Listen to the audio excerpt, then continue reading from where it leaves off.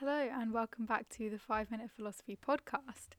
Today for the 23rd episode of the soon to be over 25 days of 5 Minute Philosophy series, we're going to be mixing philosophy and literature again and talking about the Grapes of Wrath in the context of economic and social theories proposed by Frederick Engels and Simone de Beauvoir. So how do these two philosophers relate to the Grapes of Wrath? Well, with Engels, I'm mostly going to be talking about an economic analysis of the Grapes of Wrath based on his book, The Origin of the Family, Private Property and the State.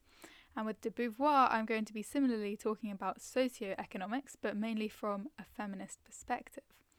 So a quick overview of the Grapes of Wrath for those who either haven't read it or read it too long ago to remember. So it's set during the Great Depression in America, and a family, the Joads, are evicted from their farm and migrate to California, where there are supposedly loads of jobs.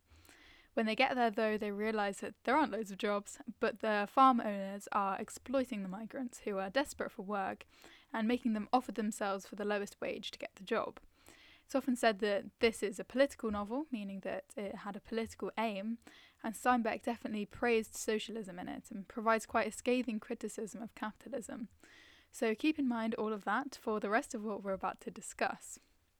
Most notably throughout the novel, the structure of the family that Steinbeck focuses on, the Joads, shifts from a wholly patriarchal structure with firmly established gender roles to a more egalitarian or even matriarchal one towards the end of the novel, with the mother of the family, Ma Joad, emerging as the natural leader and centre of the family. So we're going to be trying to figure out why this happened, and I at least think that Engels and de Beauvoir can offer quite a good insight on this. So if we think back to our episode on de Beauvoir's book, The Second Sex, I said that she references Engels' book, The Origins of the Family, Private Property and the State, in the chapter about the history of women's oppression. Basically, for both Engels and de Beauvoir, the roots of patriarchal rule and then female oppression can be wholly found within the establishment of private property ownership. So this can be seen in both philosophers' texts, in which they show this through a study of historical materialism, that women's oppression is neither natural nor biological but economic, and a direct consequence of class society which is founded on the ownership of private property. So The Grapes of Wrath is essentially a novel about the rich and the poor.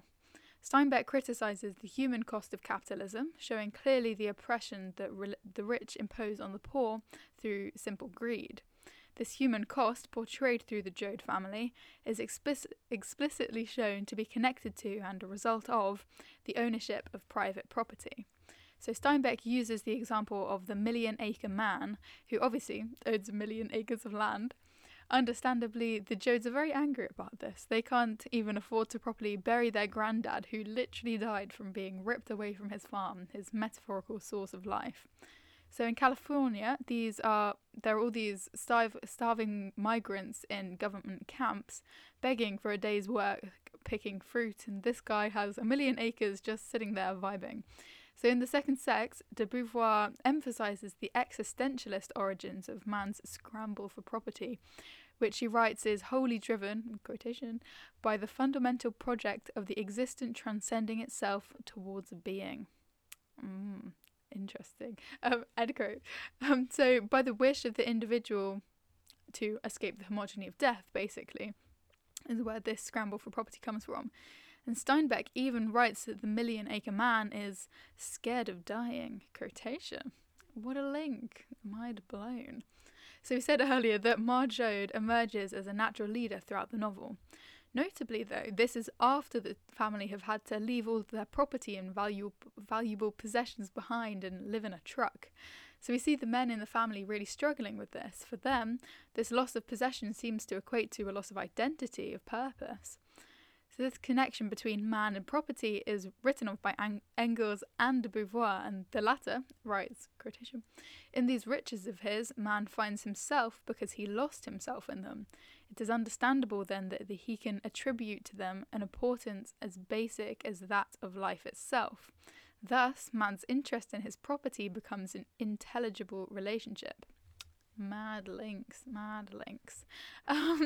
So I hope you have enjoyed this episode, even though I'm sure it will only be interesting to a very niche audience, but nevertheless, I hope you enjoyed it. I'll be back tomorrow with another episode, the penultimate episode of the Christmassy series. Oh gosh. Bye for now.